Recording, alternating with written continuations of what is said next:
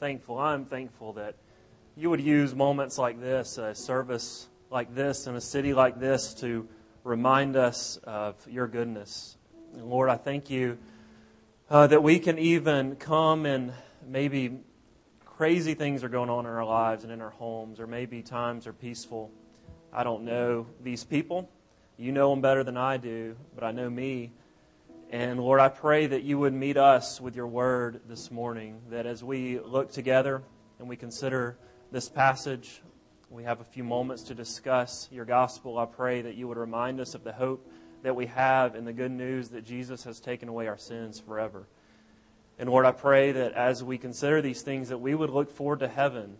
I know that this has made me excited to be home with you, because this is what life is made for. And so I pray that even in these moments we would grasp hope and joy and peace and perspective even as we consider your word this morning. We ask it in Jesus' name.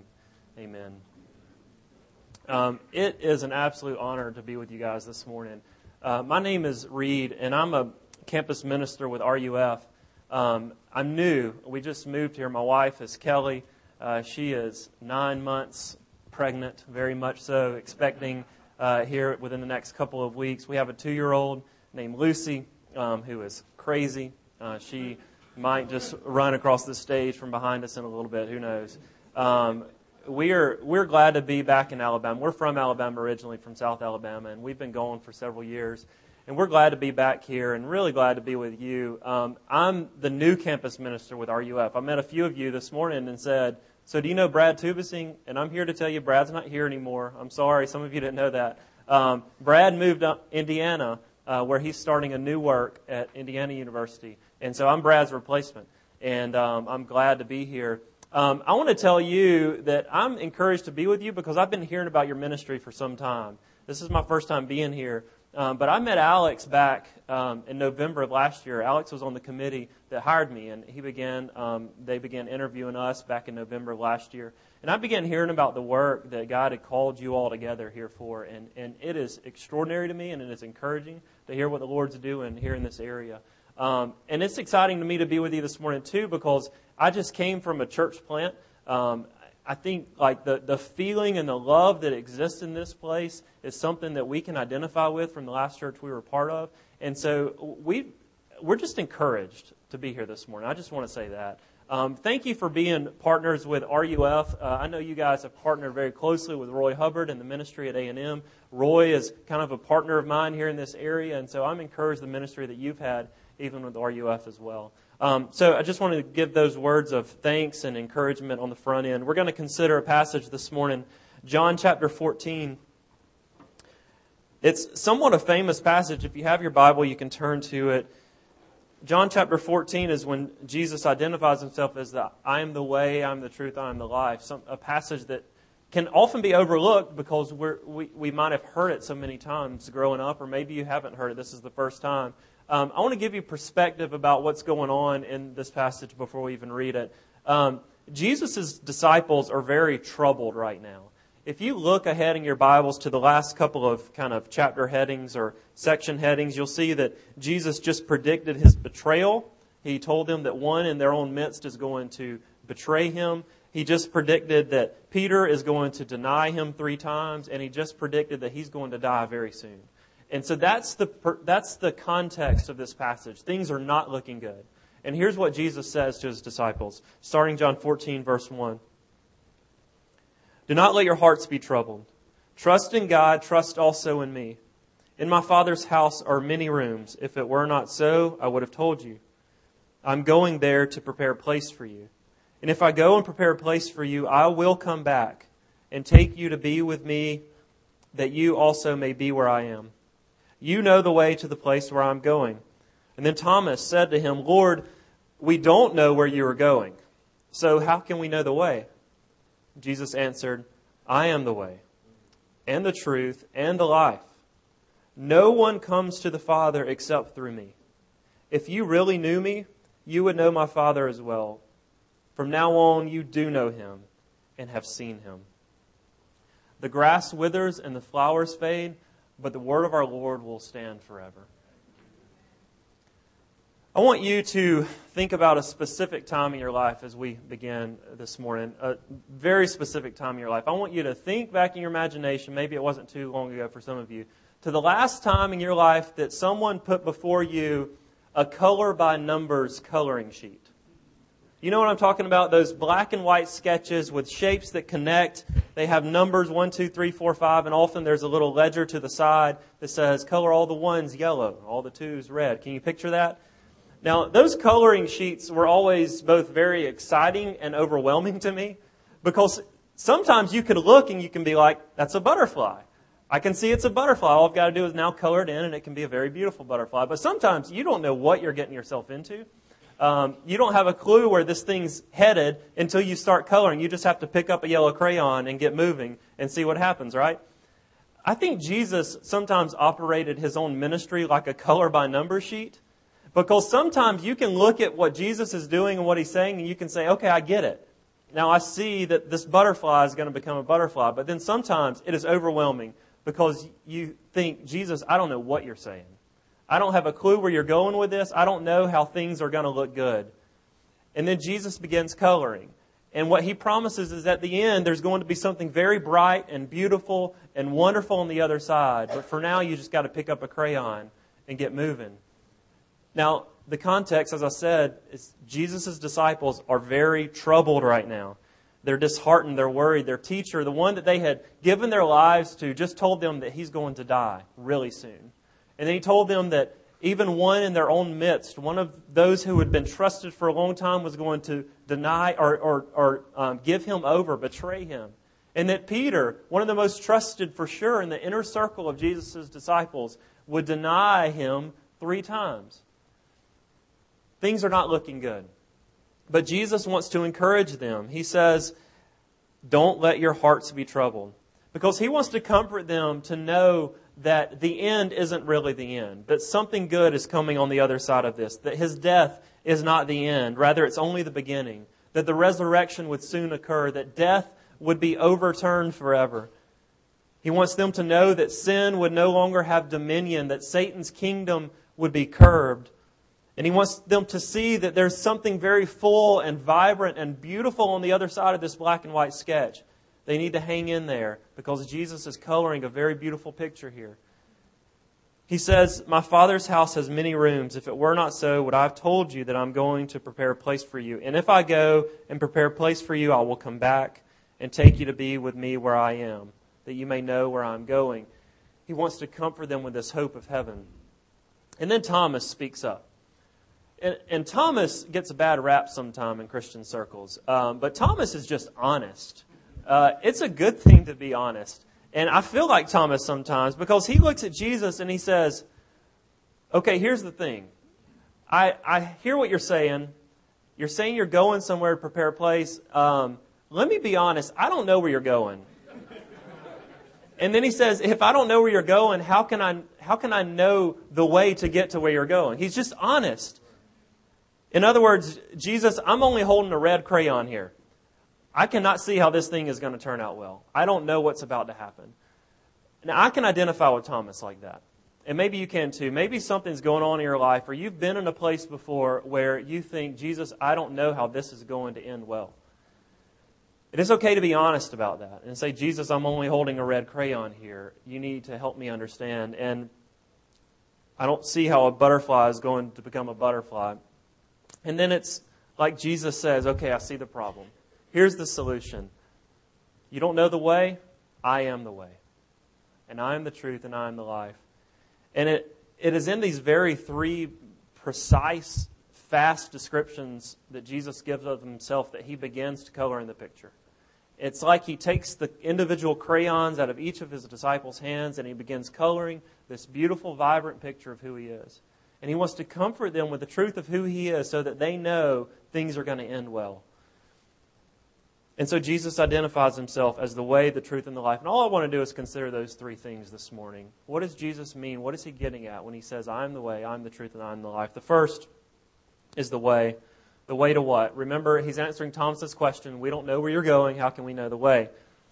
So let's think about it like this. Jesus, or God's people in the Old Testament had once known a place where God dwelled.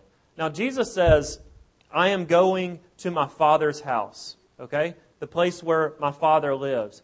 Now, God's people had once known something of that in the Old Testament because God had them construct a tabernacle or a temple. And He said, this is the place where I live. This is the place where I dwell with His people. But the problem is, in the Old Testament, everyone wasn't allowed to enter the most holy place of the place where God dwelled. Only specific people were allowed to enter that place. Now, you may know that in the Old Testament, priests were allowed to go into this holy place on behalf of the people they represented. But when they did, they had to make sacrifices first, both for themselves and for the people that they represented. This was only a temporary dwelling place of God, a temporary means by which His people could come and approach Him or have any kind of real access to Him.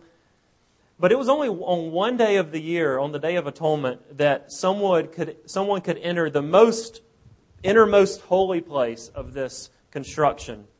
And only one person could do that, the one consecrated as the great high priest. And there was only one way through that this one person could enter this most holy place, and it was through a big curtain, a scarlet woven beautiful curtain that hung from the 4 pillars of the temple that separated the most holy place from the holy place. So get this, one man, one day of the year, one way in through one great curtain to make sacrifices for the people of God. All of this for man to have access to his holy God. But this was only a shadow of a reality that it was pointing to. Now, you know how shadows work. If you're standing outside on a bright sunny day when it's 115 degrees outside in North Alabama, and the sun is shining on your back and you're standing here, you can see kind of a resemblance of yourself, right? You can move your arms and you see that the arms on the shadow are moving. Now, the shadow is real, but it's not the reality, right? You're the reality. You're the thing that the shadow is representing. Now, God set up a lot of shadows in the Old Testament. They were real, but they were not the end reality. They pointed to something better, something more real that was to come. The temple system was a shadow pointing to a reality that was to come. Jesus is saying something magnificent when He says, I am the way. He is saying that I am now going to the place where my Father really lives. Not a temporary place. I'm going to somewhere where my Father really lives, and I'm going there so that I can take you with me. Because I am the way. And since I am the way, there is no longer a need for man to make sacrifices on behalf of other men. There's no longer a need for man to go through the one great curtain. Because I am the one man to make the one final sacrifice for your sins forever. And I'm not doing it just one day of the year. I'm doing it once, and it will be effective forever because I'm forever the way. The author of Hebrews summarizes it like this. This is an amazing verse. He says, therefore, brothers and sisters, we have confidence to enter the most holy place by the blood of Jesus, by a new and living way opened up for us through the curtain, which is His body. You hear all these phrases, the way, the curtain, the one man. Jesus is saying, I am the priest. I am the sacrifice. I am the curtain. I am the way. And when He says I am the way, He's making a far bigger claim than I am the way for you to feel better about yourself spiritually. Or I'm the way that your life can just be better because you believe in me. Or I'm the way for you to have some religious experience or a blank slate so you can start over. He's saying something bigger and better than any of those things. Because what Jesus is saying is, I am the way that you can be with God forever. And there is no other way that you can be with God forever except through me. Why is that? The reason that we cannot have access to God except through Jesus is because Jesus paid the debt that we all owe that we could have never paid. Have you ever found yourself in a debt that you just couldn't get out of? It's a terrible feeling, isn't it? Or have you ever been in a situation where you've just found yourself unable to pay for the goods and services you've received? I experienced this twice in one day about a week ago. I went to Costco, and I hadn't been to Costco in a while. And one thing I forgot about when you go to Costco is that at Costco you can only pay with a debit card. I didn't have a debit card on me, and I was unable to pay for the goods and services that I had received. I had to go home, find new payment. within a couple of hours, I found myself sitting in a barber chair. And in my opinion, a barber shop is the only place a grown man should get his hair cut, unless he does it at home. So I found a barber shop locally that I really liked. It's the one you can picture. It's got the Coke bottles lining the walls. The whole place smells like aftershave. It's very beautiful and comforting. I was sitting in the chair, and this man who had been cutting hair in that same chair since 1964, he was talking to me. I don't know what we're talking about, Auburn football or something, I'm sure. And it occurred to me, I wonder what kind of payment this place takes. I'm about halfway through my haircut, looking terrible. And I thought, I wonder. And so I asked him, hey, what kind of payment do you guys take? Oh, we take cash. I thought to myself, what's in my wallet? I know there's not a debit card there. At least clear that. And there's no cash in my wallet either. So once again, I found myself unable to pay for the goods and services I had received. But I'm thankful for grace. Grace and mercy all extended in that moment. He didn't leave me with a gapped up head. He finished it and he said, just come on back sometime and you can take care of it later. It is a terrible feeling to be unable to pay for what you've received, right? To be in a debt that you just can't get out of. When Jesus says, I am the way, He is telling us that I am the way for your debt to be canceled. Because it's not going to happen by you working yourself out of this thing. Your sin is so great that you can never have a relationship with God unless a sacrifice is made for you. And that sacrifice has to count forever if you really want to have access to God. And Jesus says, I am the way to pay for your debt. I am the way that your records will be clean and you will be restored to God. I will pay your debt. I will make the way because I am the way. That is what Jesus is pointing to here. And it is a beautiful thing. But one of the things that Jesus is saying when He says, I am the way and no one can come to the Father except through me, is that there is no other access to God except through Jesus. Exclusivity isn't popular in our society. It's not popular on the college campus. I will come up against this plenty of times at UAH. It is not popular to say that there is only one way to the Father. Not at all. But it's what Jesus says. According to God, there is no other access to God except through the one God-man, Jesus. Now, I think most of us would agree with that. That we would agree that there is only one way to God. Most of you are even shaking your head saying, yes, you agree with that. The problem is, though, somehow we still manage to live our lives as if we don't believe it. And here's what I mean. We find other ways to approach God that have nothing to do with Jesus. And that's where the problem is for us. Because maybe it's the guilt that we feel because of our sin, and we want to match that bad guilt with good works. And so we say, I'm going to do more church stuff. I'm going to serve more. I'm going to be nicer to people. I'm going to do better so that I can pay for my guilt. That is naming another way to God besides Jesus. And the road's name is you. Or maybe it looks different for you. Maybe you think that you're already basically good enough to make it to heaven. You don't feel this guilt of bad sin, but you think, well, I'm not that bad. Then you have named another way to heaven, and it's not Jesus.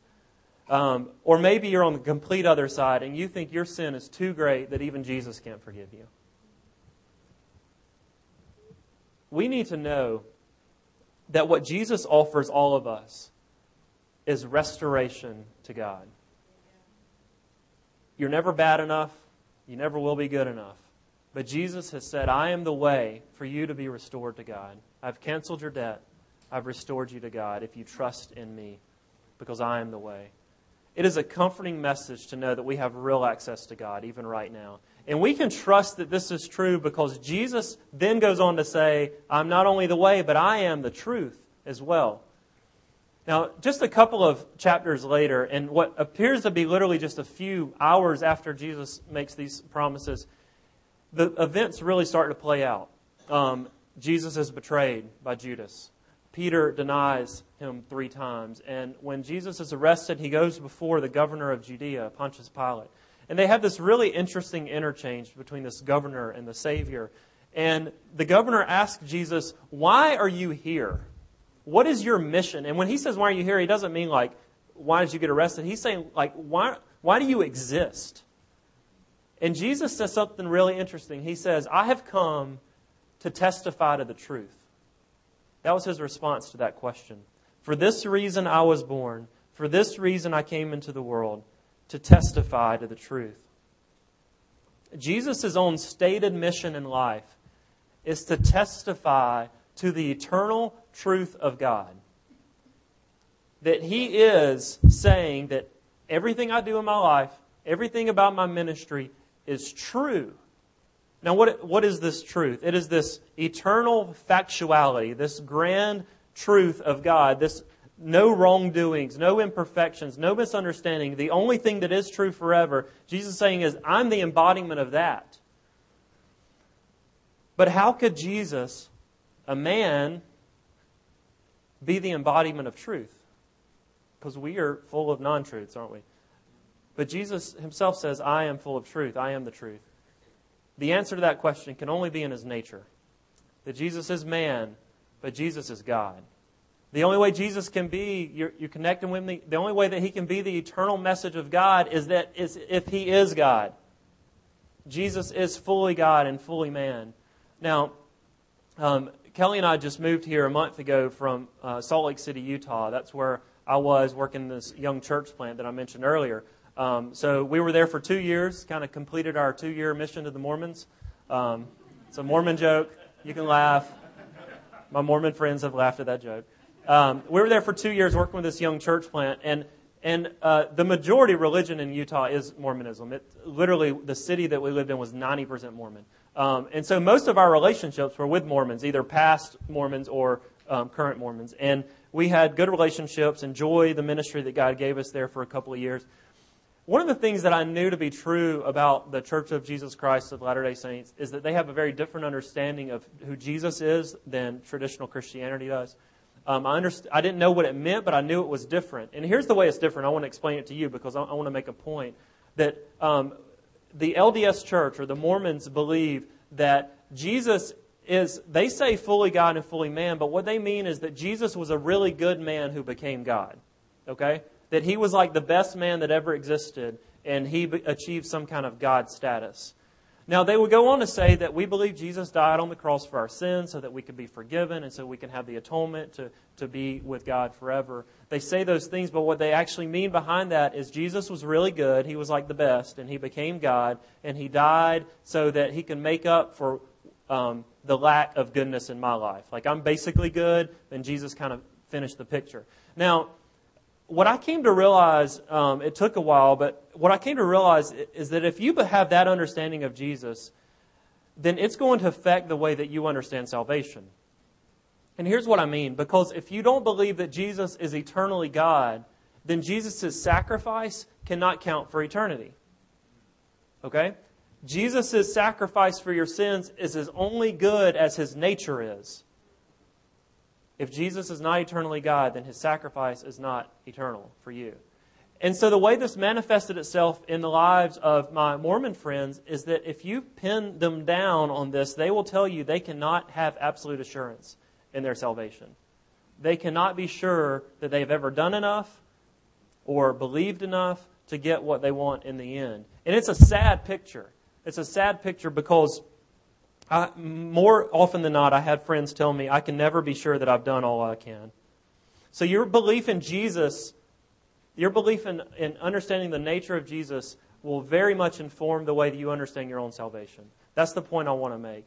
Now, you need to know that if you believe that Jesus is the eternal Son of God, and that if you believe that Jesus really did die on the cross for your sins and resurrect gloriously 3 days later, then you have all that you need to have absolute assurance that your salvation is good. And it's good forever. You can have absolute confidence to know that since Jesus is the eternal message of God, you're good with Him. You know, we confess our sins and we repent of them, but our sins are not taking us away from our Father. We have been forgiven. You have absolute assurance in that. And not only assurance in your salvation, but you can be sure that everything Jesus has said and done counts forever. That the promises He makes in His Word are good today. and that His sacrifice for you is good forever. We have all that we need because our Savior is the eternal truth of God.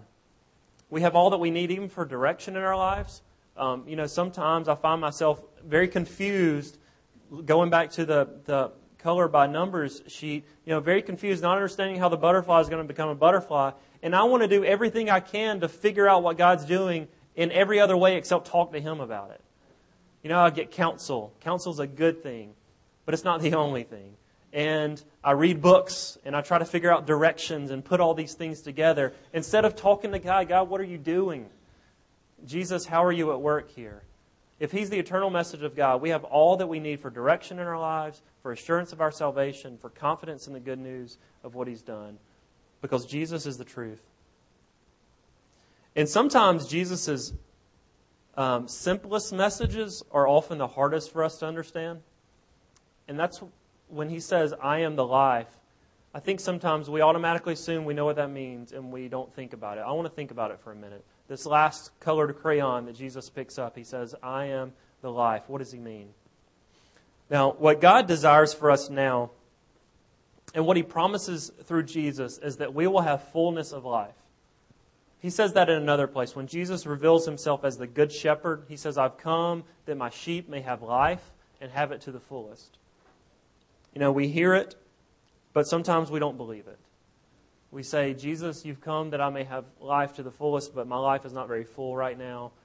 And here's why. It's because we disconnect what Jesus promises with what our reality really is. And so what we try to do is to find other things in our lives to give us life rather than the one who has promised to give us life. And here's what that can look like.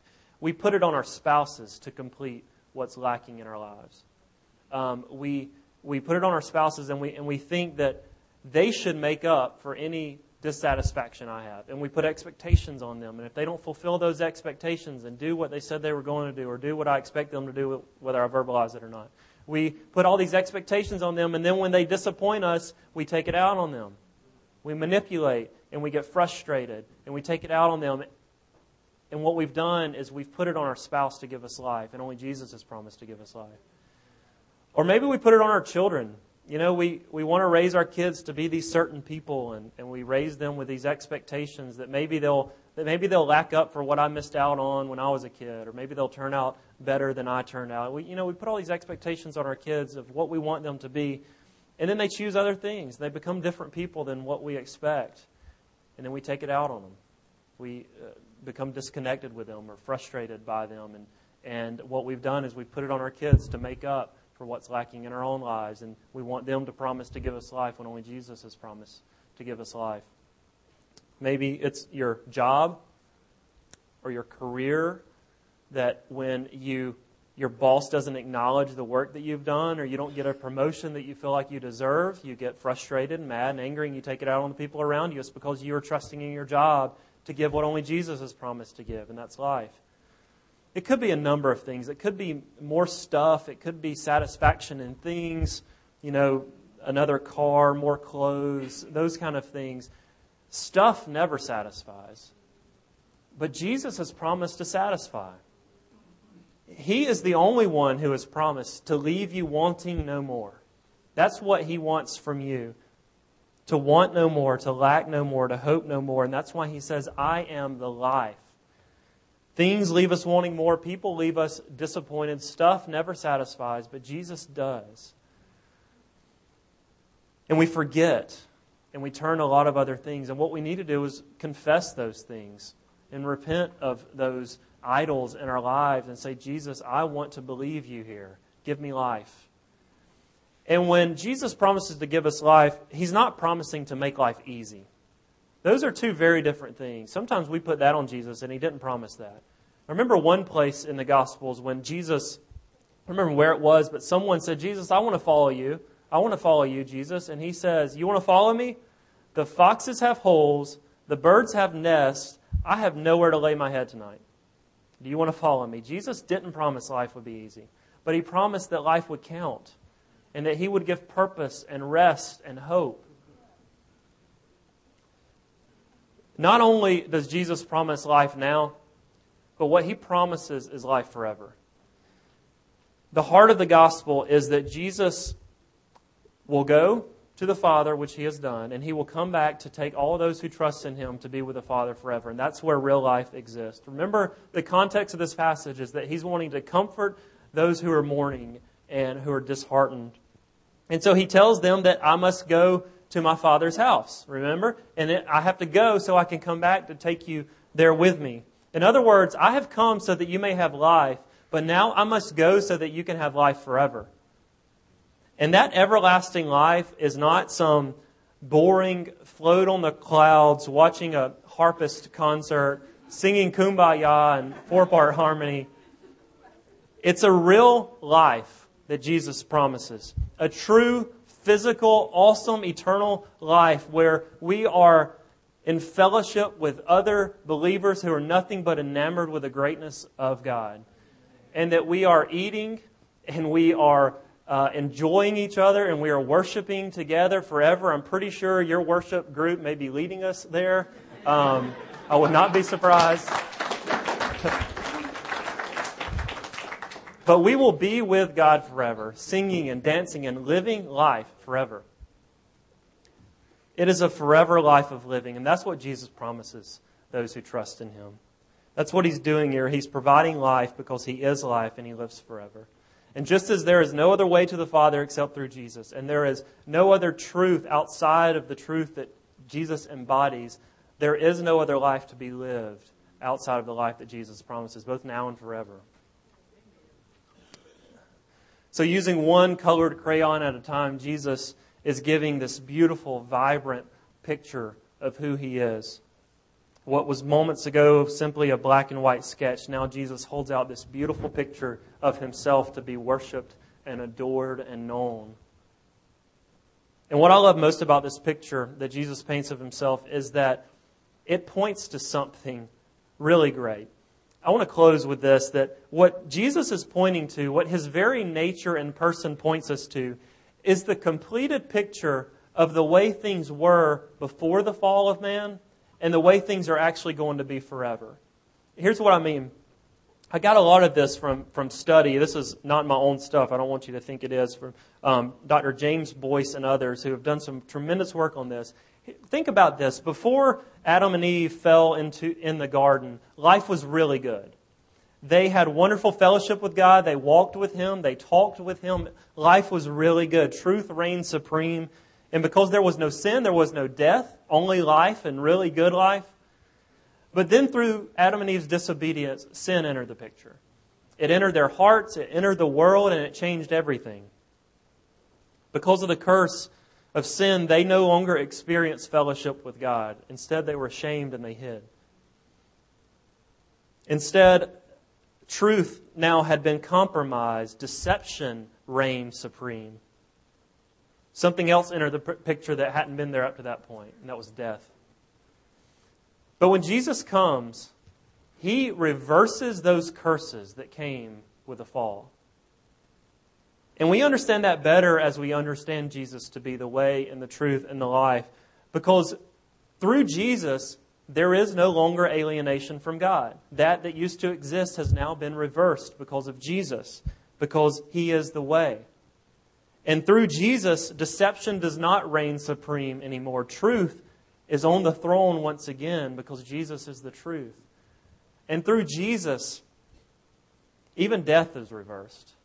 No longer does the curse apply that death will reign, but instead Jesus reverses even that last enemy because He is the life. Jesus is in the business of restoring things back the way they used to be, and He is in the business of redeeming things for the way they should be. And because He is the way, we can have fellowship with God in His glory forever. Because He is the truth, we will not be deceived when we trust in Him. For the truth of His character will be the very air that we breathe. And because He is the life, we will never know the devastation of death again if we trust in Him. This is the beautiful picture that Jesus now holds out for all those who would put their trust in Him as a kind reminder that He is the way to the Father, He is the truth of God, and He is the eternal life that He promises. This is why you, as the Village Church, exist. You are to point others to the way.